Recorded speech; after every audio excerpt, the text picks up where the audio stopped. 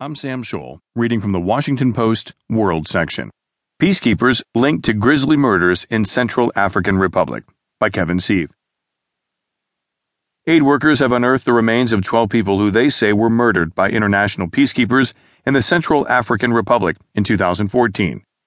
The troops from the Republic of Congo were part of a peacekeeping mission, first under the auspices of the African Union, then the United Nations, aimed at ending a civil war that left thousands dead beginning